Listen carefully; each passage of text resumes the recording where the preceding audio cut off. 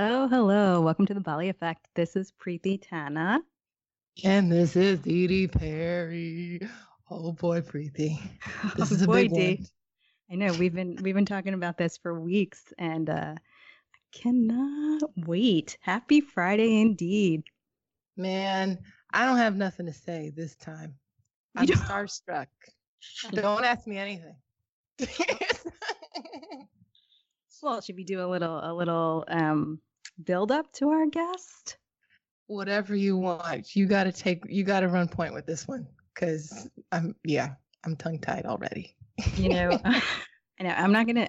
I don't think I'm gonna take too much time because I can't wait to talk to our guest. But I'll say that um, as a South Asian growing up in America, this theme has come up on many other podcasts, especially recently.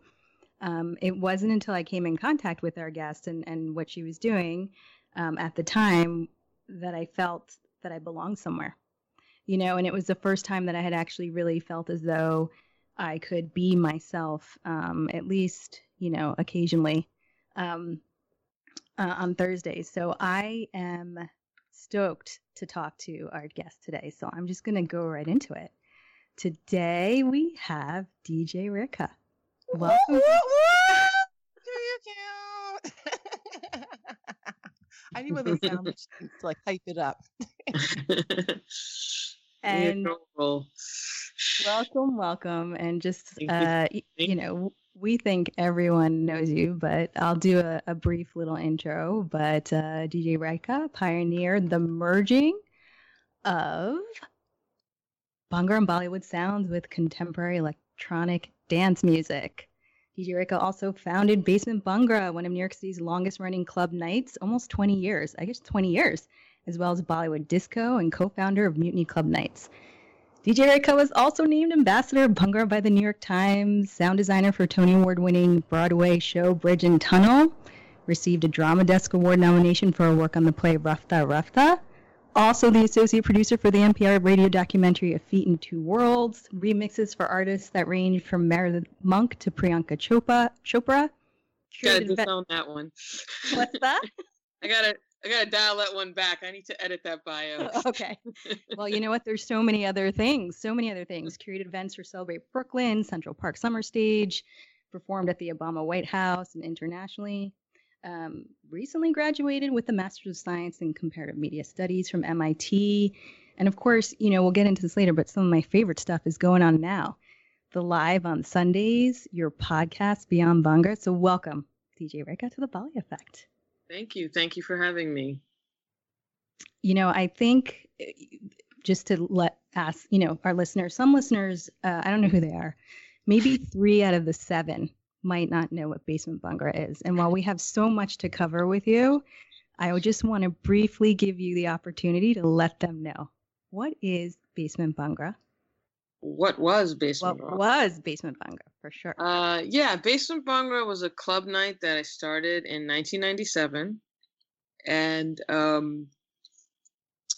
it was a time when there was a moment in New York City where there was a critical mass of younger South Asians that were looking to party.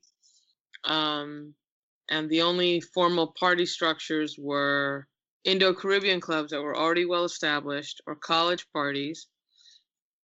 And so club nights started to happen where people would rent clubs on off nights, maybe a long weekend, a Sunday, places that were on the verge of going out of business. They start getting in, they didn't have their regular crowd. And I got asked by this venue, Sounds of Brazil, which is really just called SOBs now because its focus is shifted from Brazilian music, to come up with a night. And they had some limited experience with a few Bhangra acts. They often piggybacked off of visiting acts that came into the city. So they booked a lot of world music acts. And so they had once booked this band Excellency, X, the letter XLNC, and they did a summer stage, and then they had them on a Tuesday, and they remembered, wow, that was unexpectedly busy. And then Same thing. Another band was in town from Toronto for a cultural event, and the organizers try to get them, an extra gig. And SOBs didn't take them when they were performing, which was November. They said, come back in the middle of winter when we have nothing going on, and we'll try a night with you. And so we were called in. At that time, I was working with my partner, DJ Joy, to like promote the night and see what's up. And so it was a cold Tuesday in February, and it was Brick, and a good number of people came out. And then,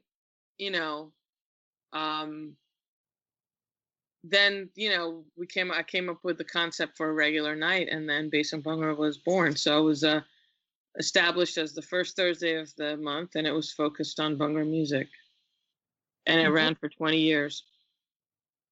That's incredible. What were you doing at the time when they contacted you? I mean, you said you were with a partner. What was I doing? I was like running around town. I had like at least 3 jobs. I was trying to get out of college. I was living with my parents. I think I was living with my parents. I was like maybe living with my parents, maybe like my first sublet apartment. I was just trying to figure it out,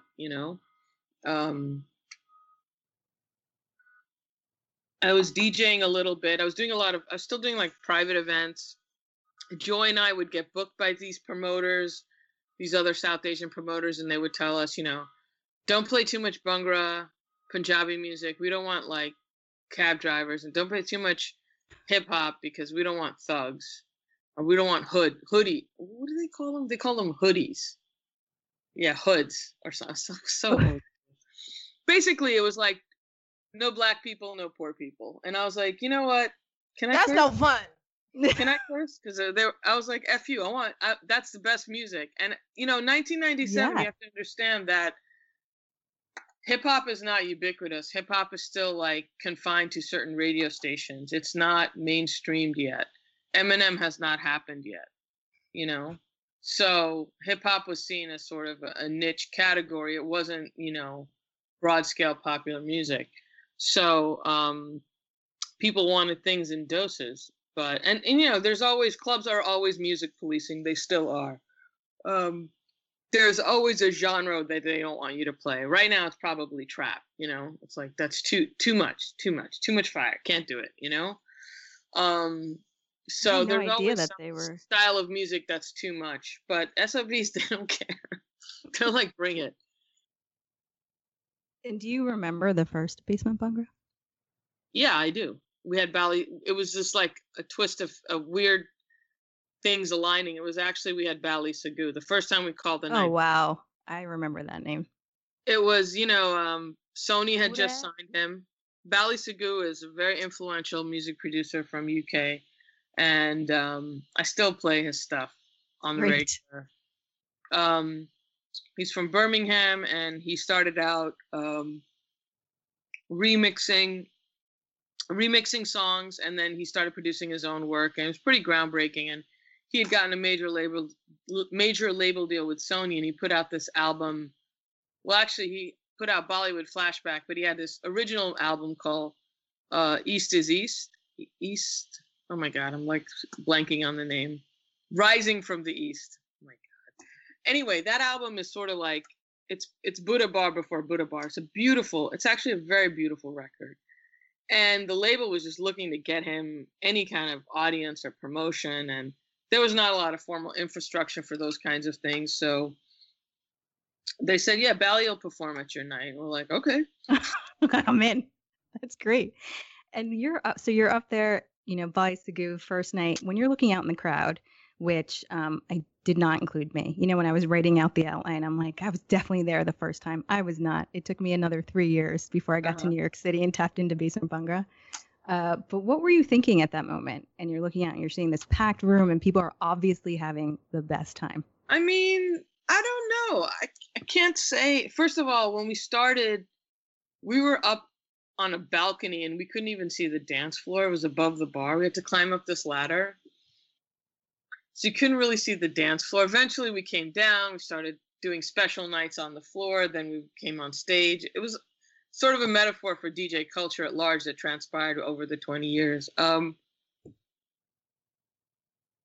don't know. I mean, I think like, Bally Sagoo, I always look up to him, and I love his music, and I guess it was a good night. I don't think I ever like appreciated the success in the moment ever. And then, it didn't take off right away. That night was busy. And then we started a regular night, and it didn't pop off right away. It took like a year. There were some like, I mean, the thing about capitalism is if you don't hit your numbers every month, if you hit a peak and you don't hit the peak every single time, there's a sense of like, damn, I didn't make it. Mariah Carey got dropped from her record label after she sold 27 million records. Like, there's your personal test that you give yourself about what constitutes like success. I mean, that night I was probably like running around, trying to manage so many different things. I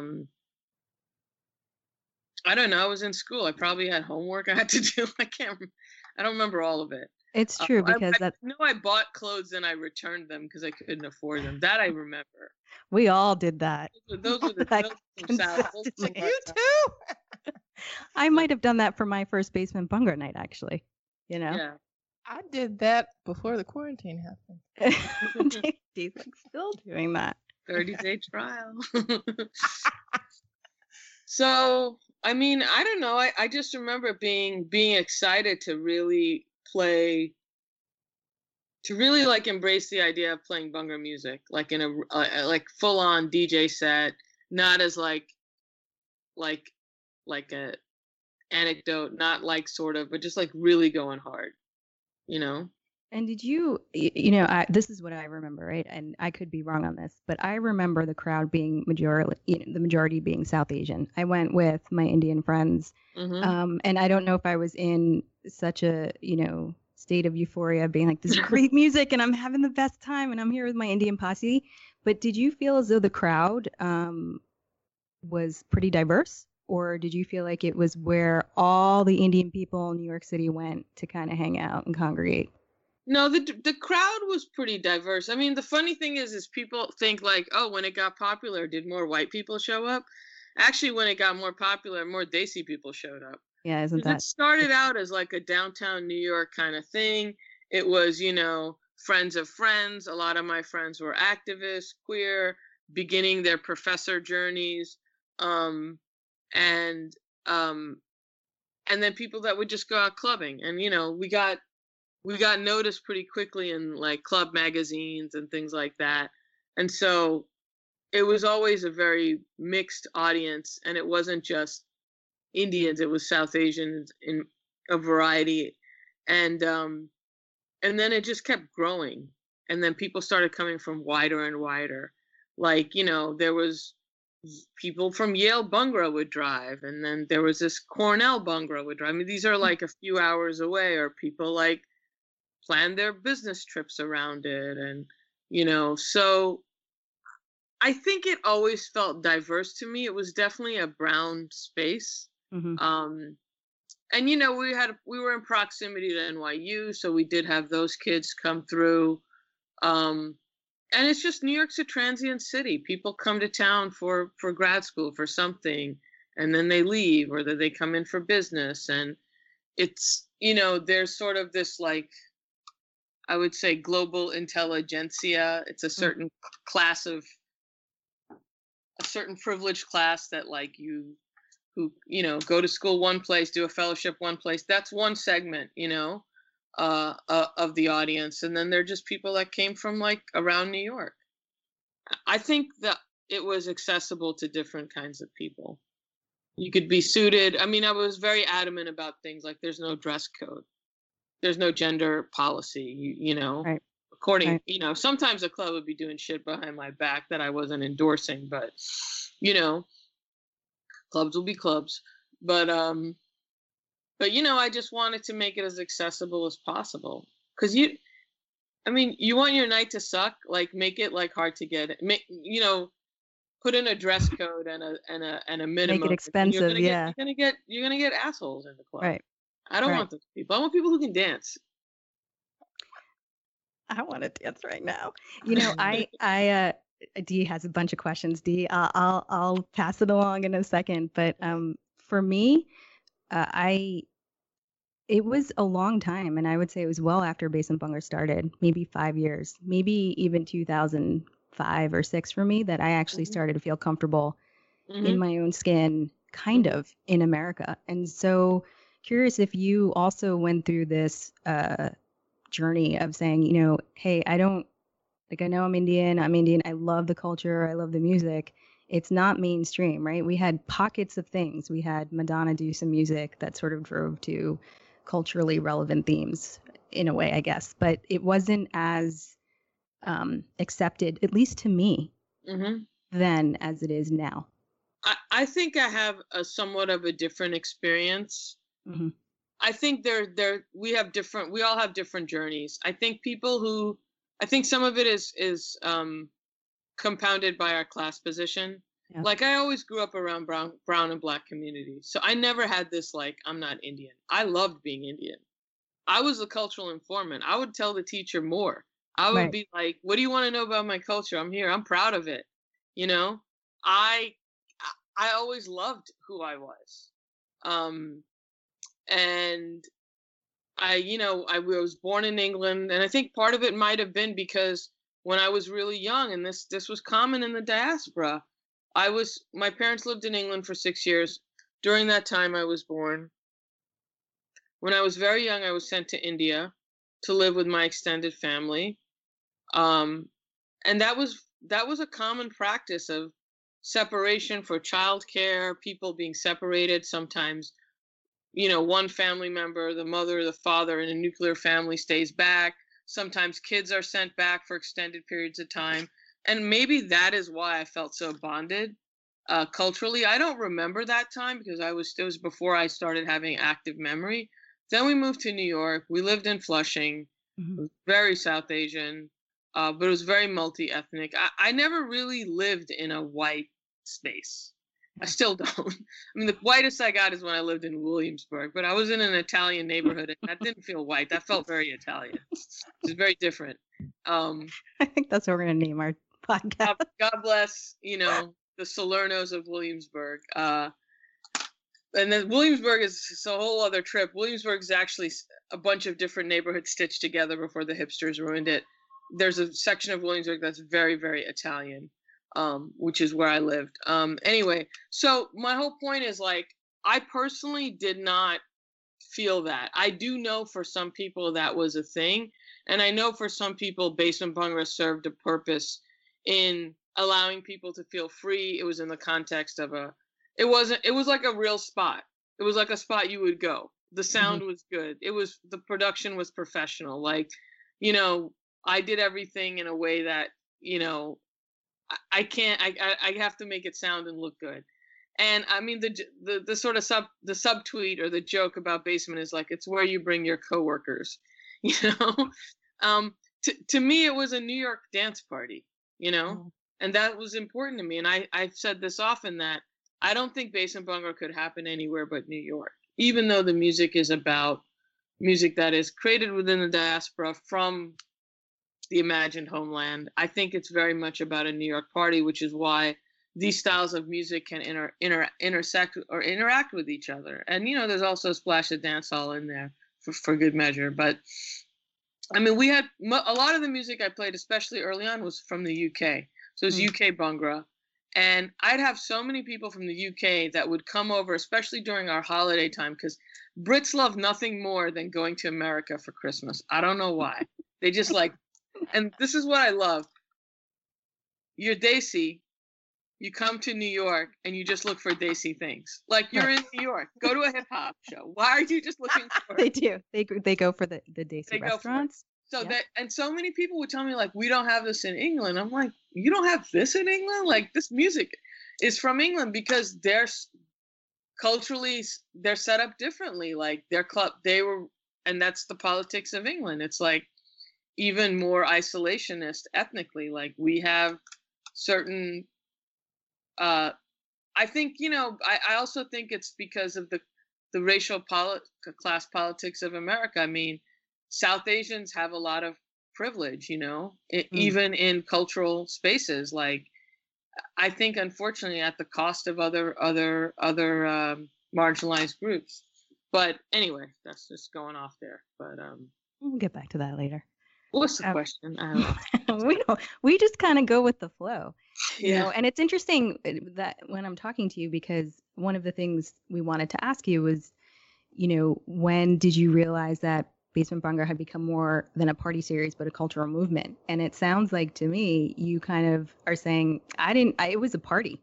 And to me, it was about good music and hanging out. And I don't know that I necessarily felt as though it was a cultural movement, but correct me if I'm wrong there. I mean, I don't know. I mean, I definitely remember writing it on a flyer once, the party that started the movement. That was our 10-year anniversary. So I definitely did try to capitalize on that idea. It just kind of happened organically, And a lot of things happened in New York. There were other things that were happening. I mean, there's no fixed point of identity. South Asians have been in America since the earliest sighting is 1700 something. I mean, there's a lot of micro amnesia. Like, it's hard for people to understand cultural moments that are recent because there's not scholarship to reflect it. Right. And it feels like you're the first person to do something, and the Beatles were all over Ravi Shankar,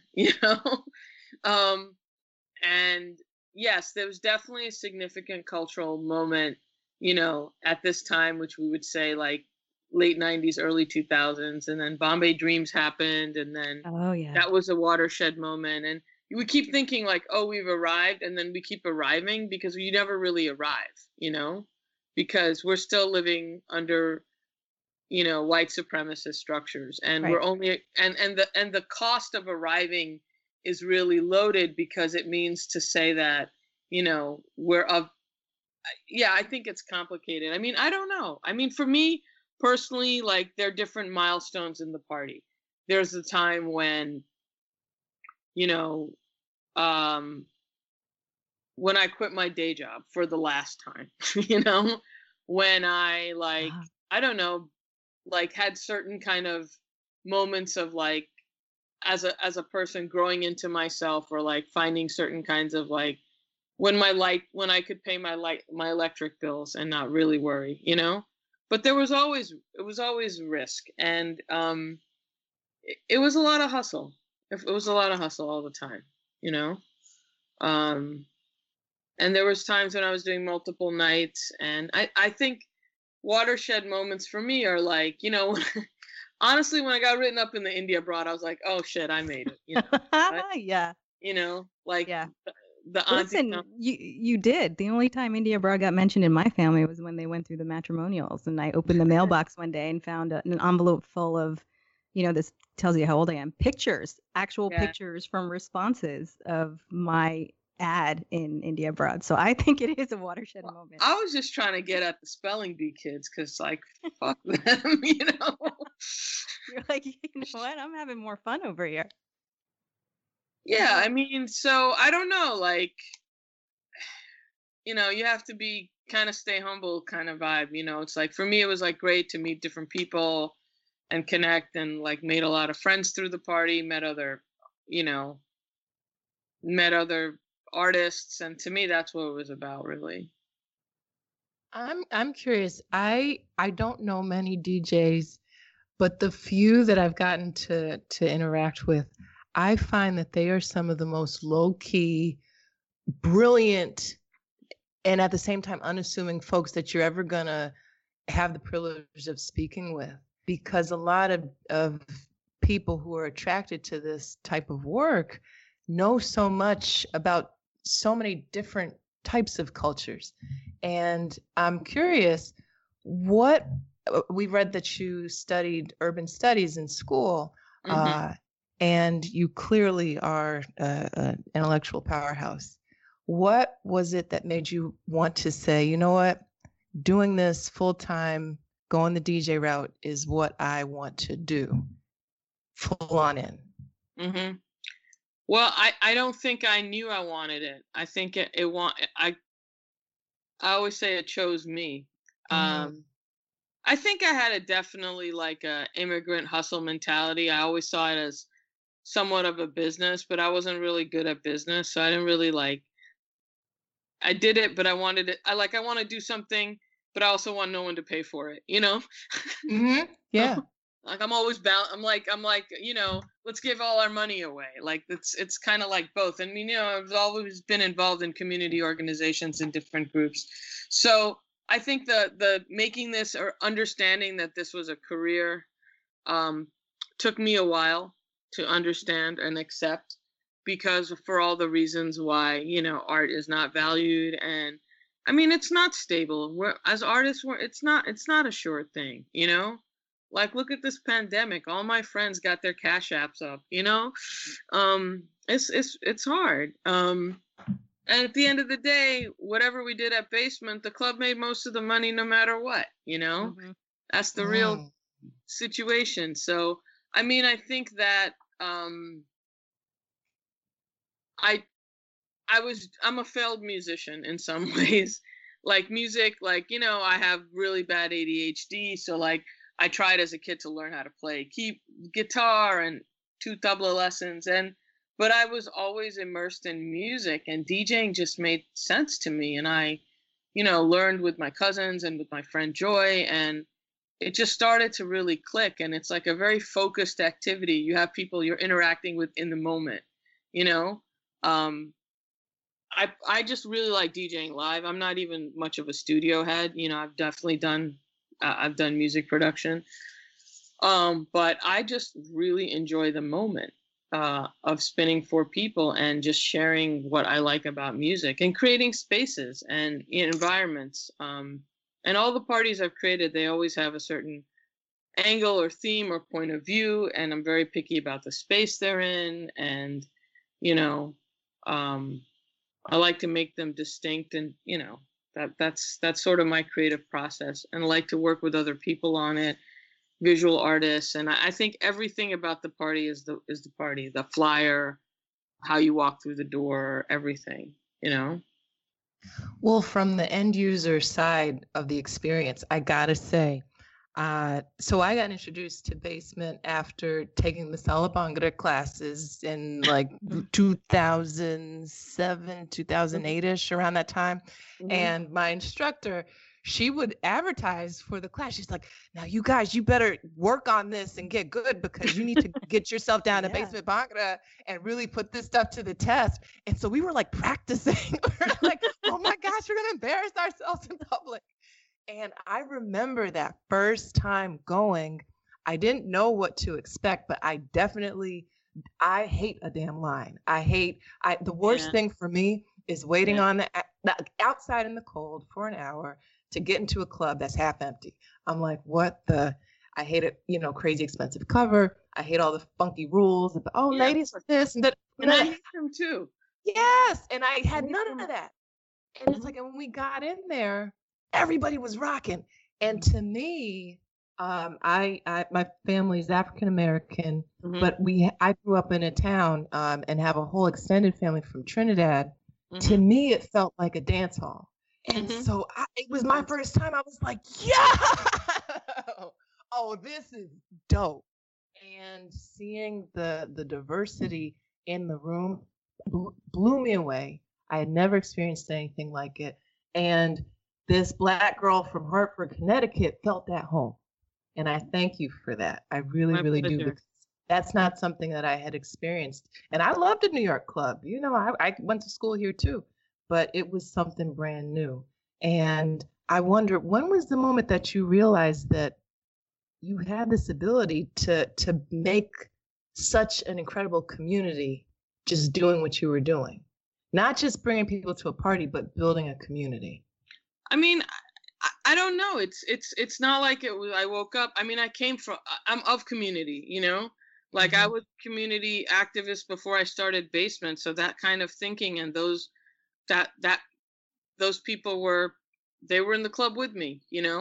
Like I was part of South Asian Women's Creative Collective, which started the same year, and I had worked I was an intern at a South Asian DV organization, and a lot of my friends, we were all at the same age starting our art career. So some of my best friends are artists and writers, and that's really fortunate and lucky to have that community and that community vibe. I mean, there's two things that I think I can credit for community mindedness. One is I grew up in Westbury, Long Island, which is a suburb, but it's a Black suburb more or less.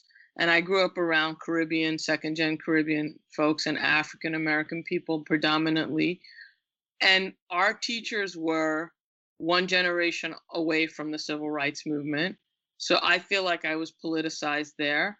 When I was in high school, the Divest Now movement in South Africa was large.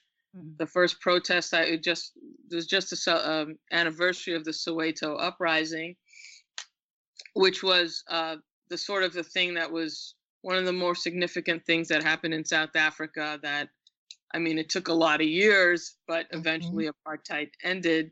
But, you know, in my high school, everybody wore a Divest Now button, the teachers and everything. And I think that's one aspect of my politicization. I also listened to WBI radio. Like, I was seeking these things out. My dad had a candy store in Midtown, and I worked there in the summers, and I read the Village Voice. And I was privy to an intellectual world of New York City, independent movies and things that I think also informed me. And then I grew up going to the Gurdwara, you know, my parents. And in the Gurdwara, the Sikh, you know, house of worship, you learn something very basic, which is seva, which translates to service. Like, when you go there, they read from the Guru Granth Sahib, which is the Sikh holy book, and they do some bhajan, some kirtan, which is some singing, and then they serve a meal. They serve something sweet, and then they serve a meal, and everybody makes that meal. Everyone there makes the meal, and it's a very selfless act. And, you know, Sikhs across the world are at every place where people need food, including they've been feeding protesters and people during COVID.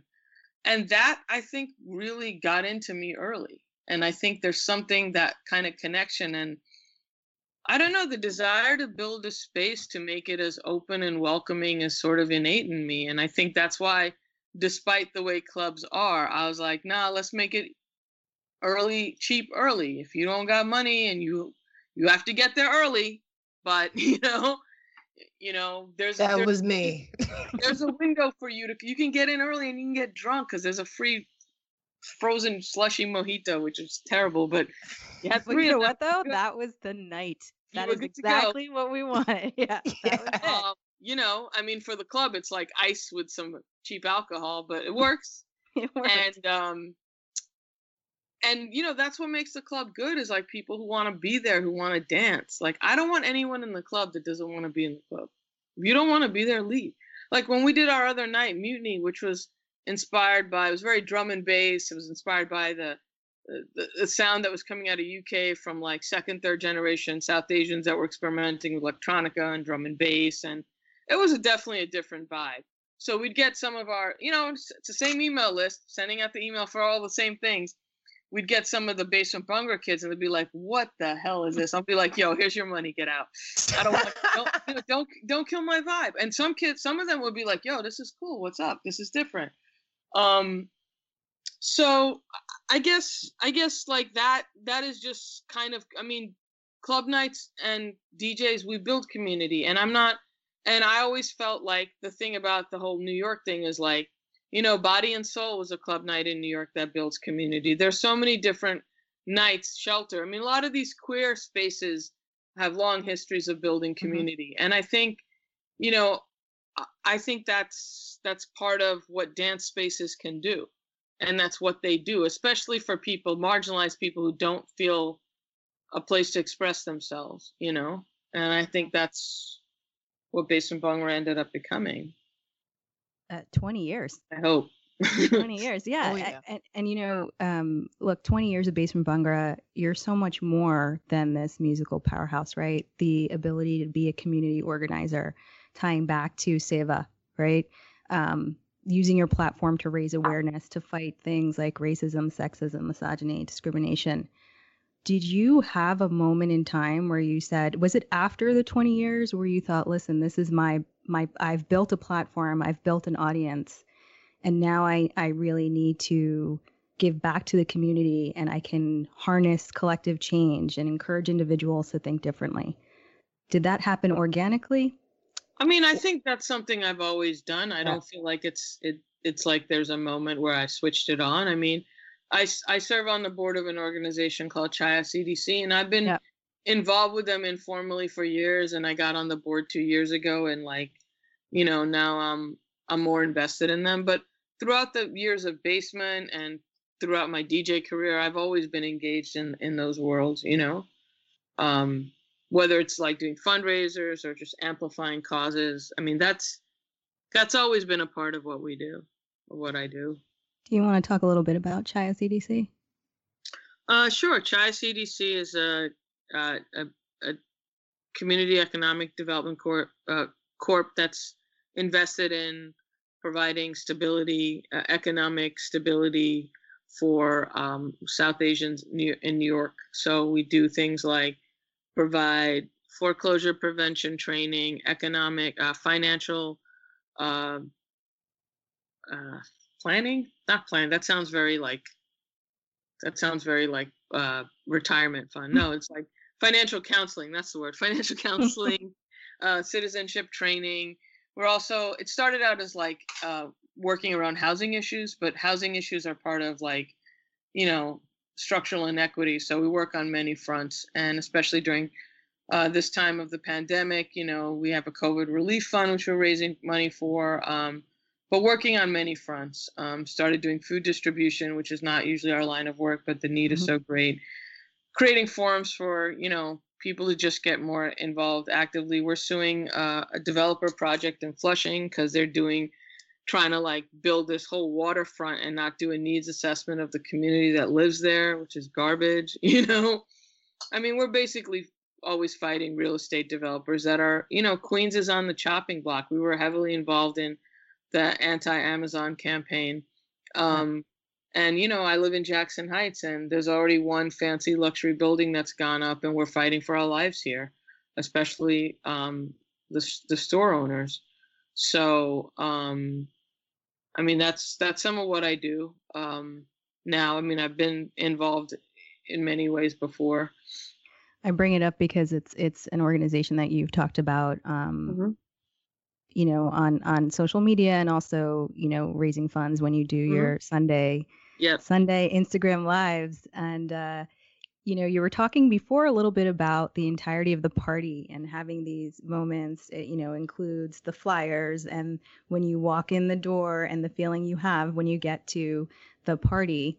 But you're spinning now on Sundays on live on Twitch and Instagram. And to me, you are somehow evoking the same feeling I used to get at Basement Bhangra. And I'm curious, from your perspective, without all of those things, without the flyers, without a feeling of people being in person, how are you evoking that same? I have no idea.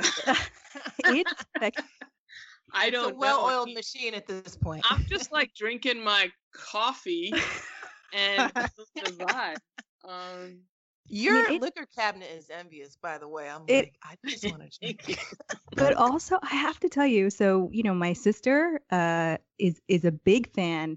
And every Sunday, there's an exchange of videos and pictures of me dancing, her kids dancing, they're 10 and 12.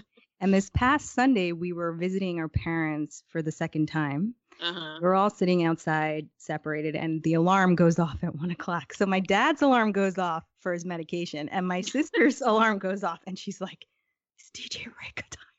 And we're like, you know, and so I'm like, turn it on, you know. But I want to tell you that this is a thing that we during this pandemic, it has been, you know, one of the things that really, I'm like, Sundays at 1 is coming.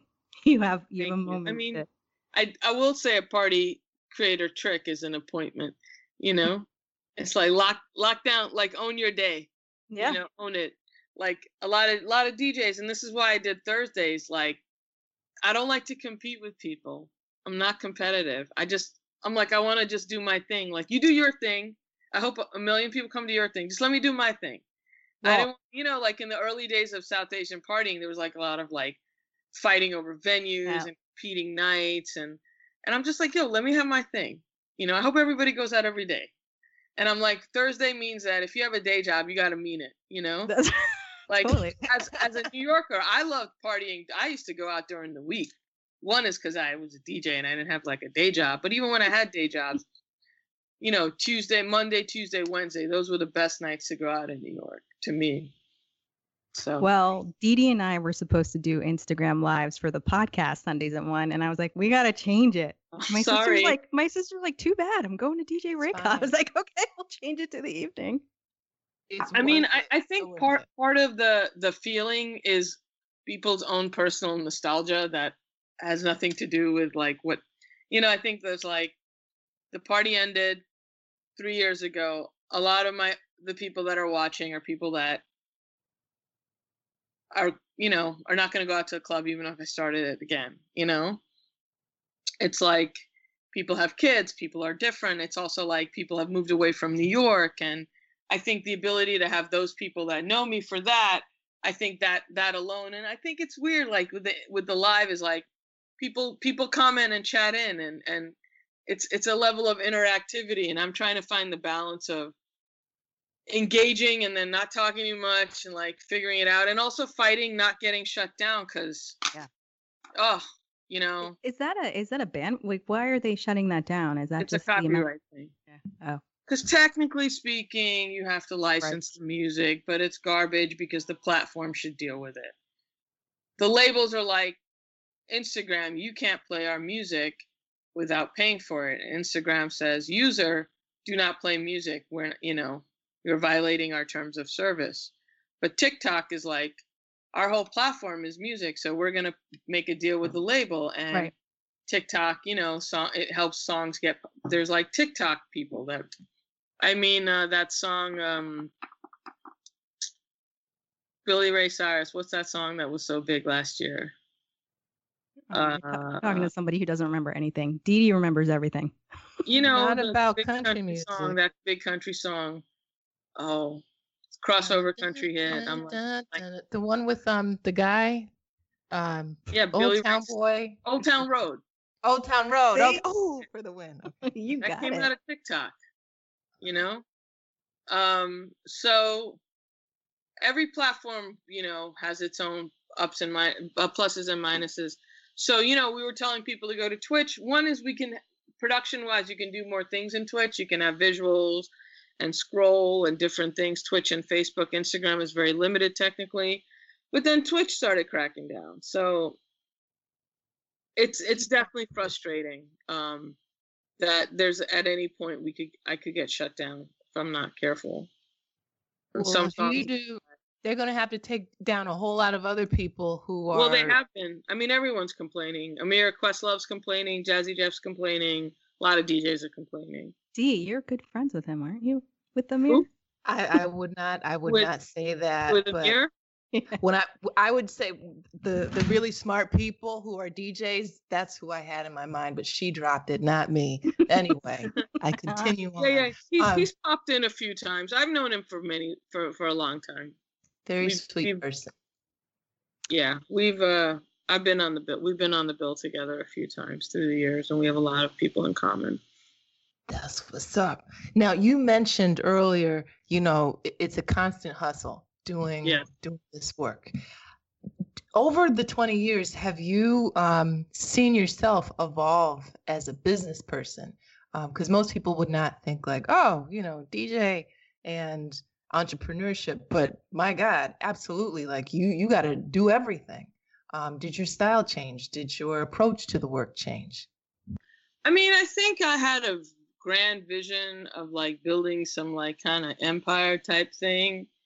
And I felt like I don't think I was able to do it. I put out a record, I started a label didn't really go anywhere. I had one single. I don't know if the approach to the work changed that much, and just it's just been different iterations. There was a time when I had like 10 two people working for me, a manager, a booking agent, a publicist, this and that. And now I'm like back down to like a more skeleton crew. And it's hard to say, you know, it's really hard to say. I don't know for sure. I think the work is always changing, you know, the work is always changing. You're always trying to like incorporate, you know, I incorporate different sounds. You're always trying to keep up on the music. I mean, DJing on Instagram Live and Twitch is change. Every time you change the context, you change the performance, you know, and every gig is different. Like when I'm playing, you know, Brooklyn Museum, it's a different vibe. When I'm playing like on my Sunday sessions, it's kind of freeing in some ways because I can do different takes on things. When I do my radio show, my podcast, that is very different. That's totally, I'm in my head. There's no dance floor, you know? So I can really go like specific and I'm still programming like with the DJ's mind, but I'm not mixing it. I'm programming the set versus, you know, spinning it. And then I do a little section on the show where I just do like open format and I really get to highlight weird stuff. So yeah, I guess it changes each time. You know, I don't plan I have been planning my Sunday sets a lot more because it's an hour and I don't want to get cut off and I need to have everything at my fingertips because I have to mix a lot faster because that's the only advice they're giving you is like, you know, don't play a song too long or it'll get flagged. So that's the only thing I've been working on.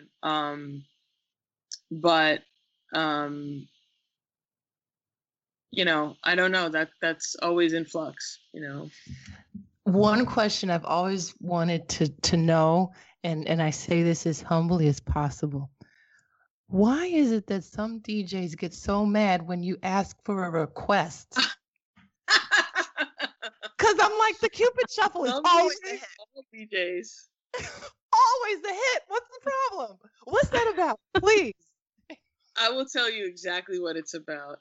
Imagine you're doing your job. While you're doing your job, someone is looking over your job and telling you how to do your job. Oh. Imagine you're cooking and you're in the kitchen and you know what's up. And then someone's like, why don't you know, it'd be really good is if you added some, think of it that way, more than you know, and gotcha. It's just requests are often, yeah, it's Friday night, Lower East Side bar. The requests were always, can you play something that's not appropriate at the time? You have a vision, you're in a mood. And the person coming in wants their song at that time when they want it. Yeah. And trust me, it's hard. When I have a few, I want to hear something that I want to hear, you know? Yeah. Yeah, there's just, DJs do not like requests. And it's different when you're doing a private event because you're like for hire, and in those contexts I don't mind because if I'm gonna play something and it resonates with the crowd in a way that I can't like, that I may not know because it's their thing, then sure. I mean, you know, even when I'm doing the lives, people be punching in their requests. I'm just like, nah, that's not where I'm going. I'll stop. I won't do it again. No. I've been schooled. Or you just like, you know, like, I mean, there's so many things about, there's like t-shirts about things people say to DJs, like, can you hold my jacket? Can you plug in my phone? Do you have this song? No, can you play it off my phone? Or, you know, can you play this? I just played it. Can you play it again? Like, that's, no way am I playing a song. I never even play a song twice. I'm going to play the best song of the night right at the beginning of the night ever. It's like there's a whole like logic, and you know, it's like the feeling of your jukebox, like you're doing something there. It's not just. We often highlight clips for social media, and we talked about so many interesting things, but I got to tell you that one question might get highlighted because you're like, let me tell you why. Okay. You know, right now, sometimes we feel a little, you know, remiss in not talking about what's happening in the world, right? I'm sick of it. I don't want to, but yeah, okay, go ahead. Yeah, I think though, I had a specific question for you. You know, there's so much going on in terms of the world and the history of violence against Black, brown, trans people in response to, a bunch of devastating killings. A lot of, it's Pride Month, Supreme Court ruling a couple days ago. There's so much going on, and a lot of what I've been talking to my friends about or reading about as it relates to systemic racism is within our own community. And I won't, go into who or what, but it just happened this week where this is so silly. I sent someone what are those things called? Memojis on the phone that look like you? I had just created, Bitmoji. Whatever. And they were like, can you make yourself lighter? Ugh. And so I'll just put that to the side. This was 2 days ago. So my question is, racism has existed within our own community on different levels for many, many years. Do you think the conversation that's happening now will change based on, folks like me, folks like you, other people questioning? And will those conversations be addressed with clarity and honesty? No, I mean, racism, it's not going to end in a day. And no. I think there's a couple of things that I want to be clear about. Colorism is not the same thing as what's happening in the BLM movement. Okay. BLM movement. Fighting for Black liberation has nothing to do with color. I mean, I guess what's happening in the South Asian community is a reckoning, and that reckoning needs to happen. But highlighting colorism is still centering your own self. Mm-hmm. And if you want to be, if you want to help or work in the Black Lives Matter movement, then you just have to it's really just 3 words: Black Lives Matter. When you really think about it that way, it's not Indians are like, colorism exists throughout the world. And there's a book called How Not to Be a Racist. Mm-hmm. But there's another book by the same author called Stamped, and it's a history of racism. And I think that book is actually even more interesting about how colorism arises. And it does arise in the context of racism. But I think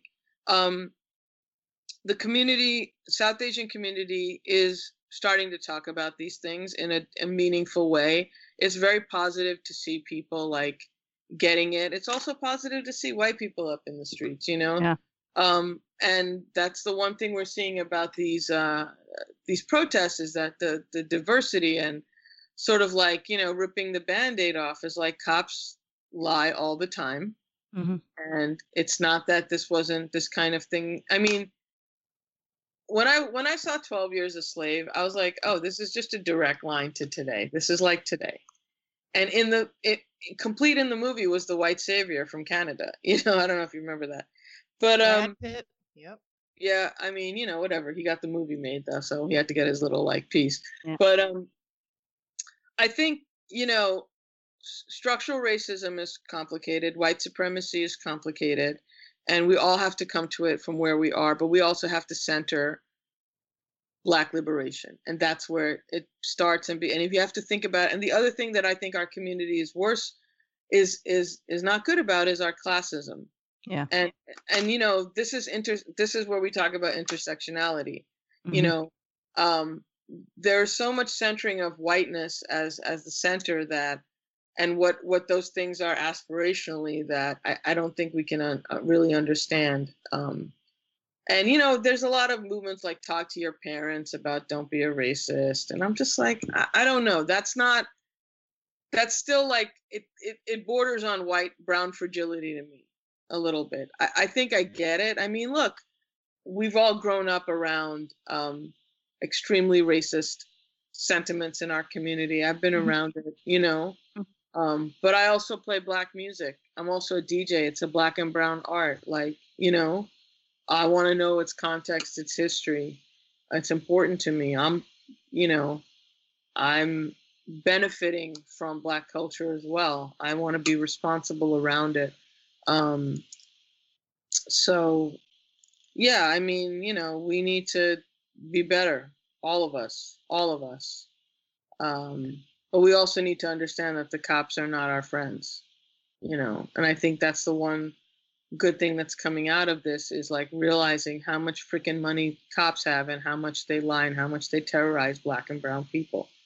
And I also think that if we had a better class analysis within our community, we would understand that brown people in our community also have a fraught relationship with the cops, you know? Yep. Like my dad, the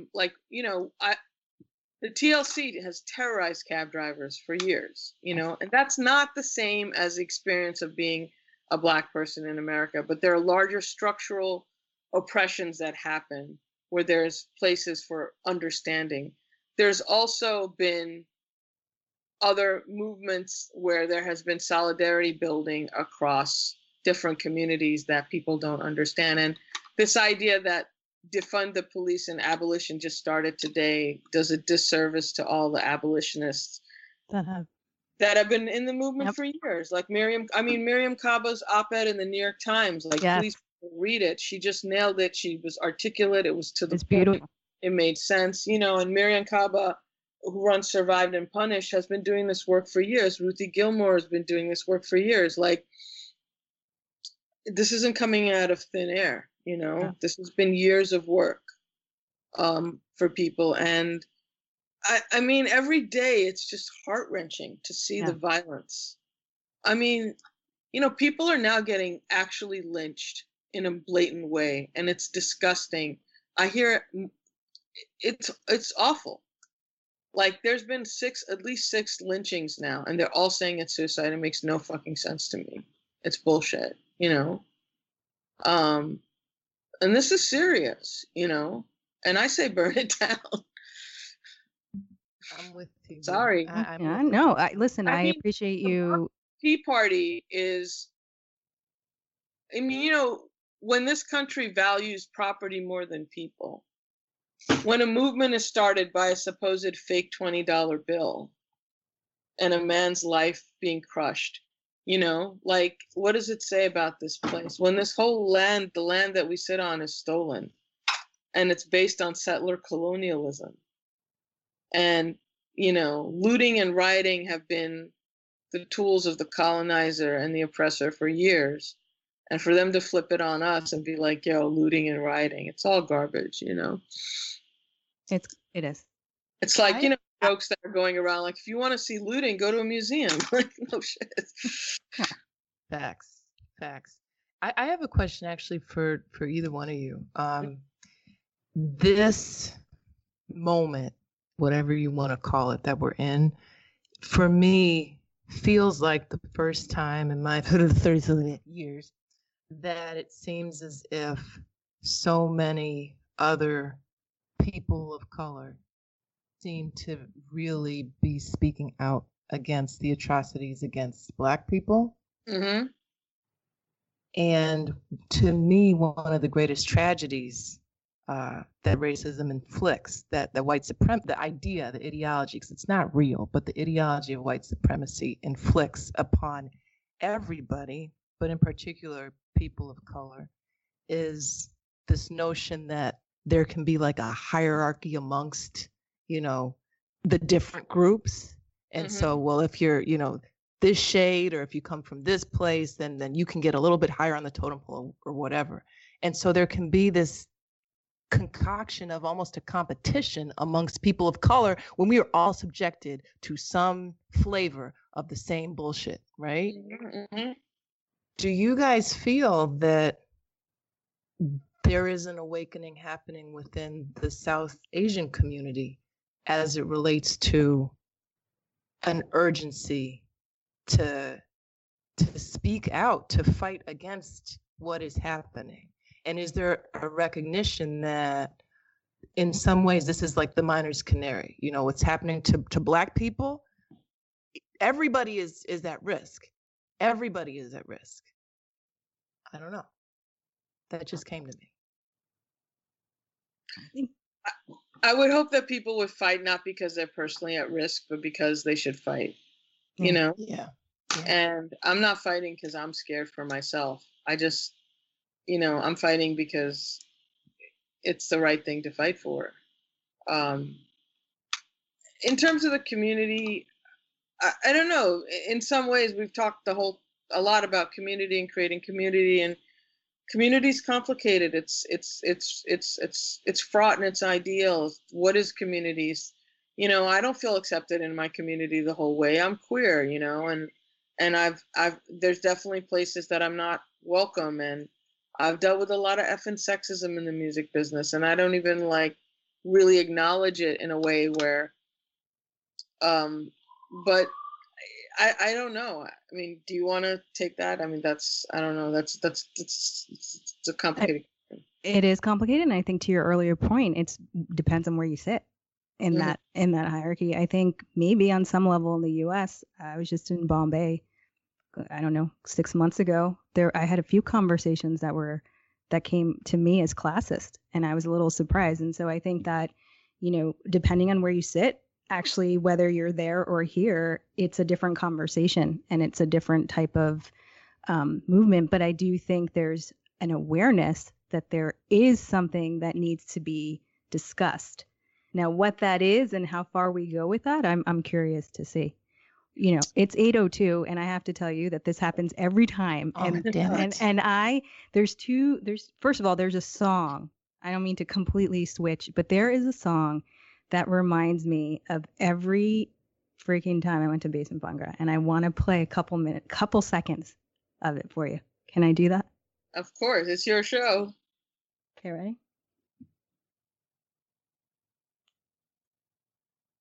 Anyway, as I'm pulling it up, Dee, is there anything else? Okay. Well, I'm interested in knowing. There's the song. Go ahead. Holy.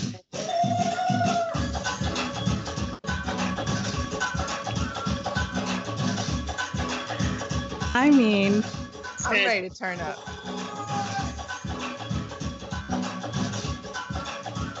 It's like, yeah. That is, to me, the happy song, and it brings me right back. And I just wanted to say that. And the guy who sang that song, unfortunately, he died really young. The vocalist, Sony Pablo, he died in Toronto. And the producer of that track is DJ Sanj.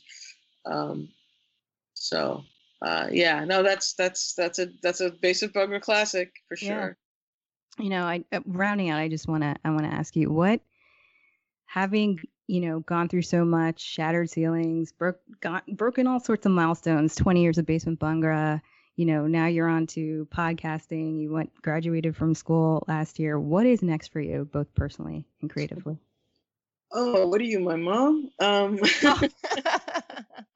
don't know. I'm just trying to survive this pandemic. A lot of gigs that were kiboshed. So this Sunday Lives thing has been sort of grounding in many ways, and I've been reconnecting with people and expanding audiences. I'm going to plug the new Padma Lakshmi's new show, which is coming out this week.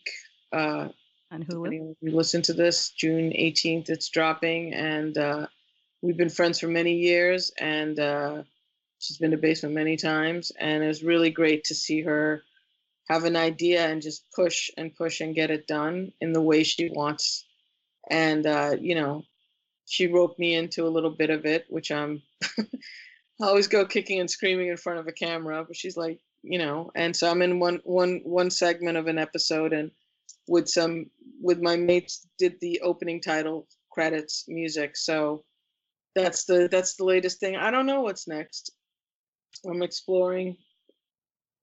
Still a hustle. You know what? I have a question, if I may. What gives you hope, and what are you looking forward to most when this quarantine life is behind us? I want to hug my mom. Yeah. I just miss hugging my mom.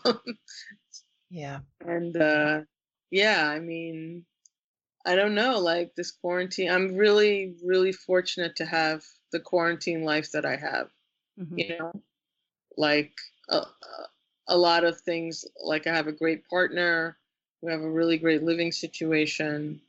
I'm looking forward to feeling like I can go back to my studio on the regular. I'm not going there because it feels too complicated. And I mean, I'm just excited to, meet people again. And, I can't wait. I can't wait either. Have And a dinner party. It's the number one answer, by the way, when we ask the hugs. Hug your mom. Yeah. Hug somebody. Yeah, I think the first person I see will probably get it. But yeah, I can't wait to hug my family as well. My niece and nephew. Yeah. It has been such an incredible pleasure talking with you this evening. Thank you. Truly. Thank you so much for joining us. You. And yeah, that's about it. It's still relevant. Highlight of my 2020. I'm not even kidding. Really. That is Thank going you.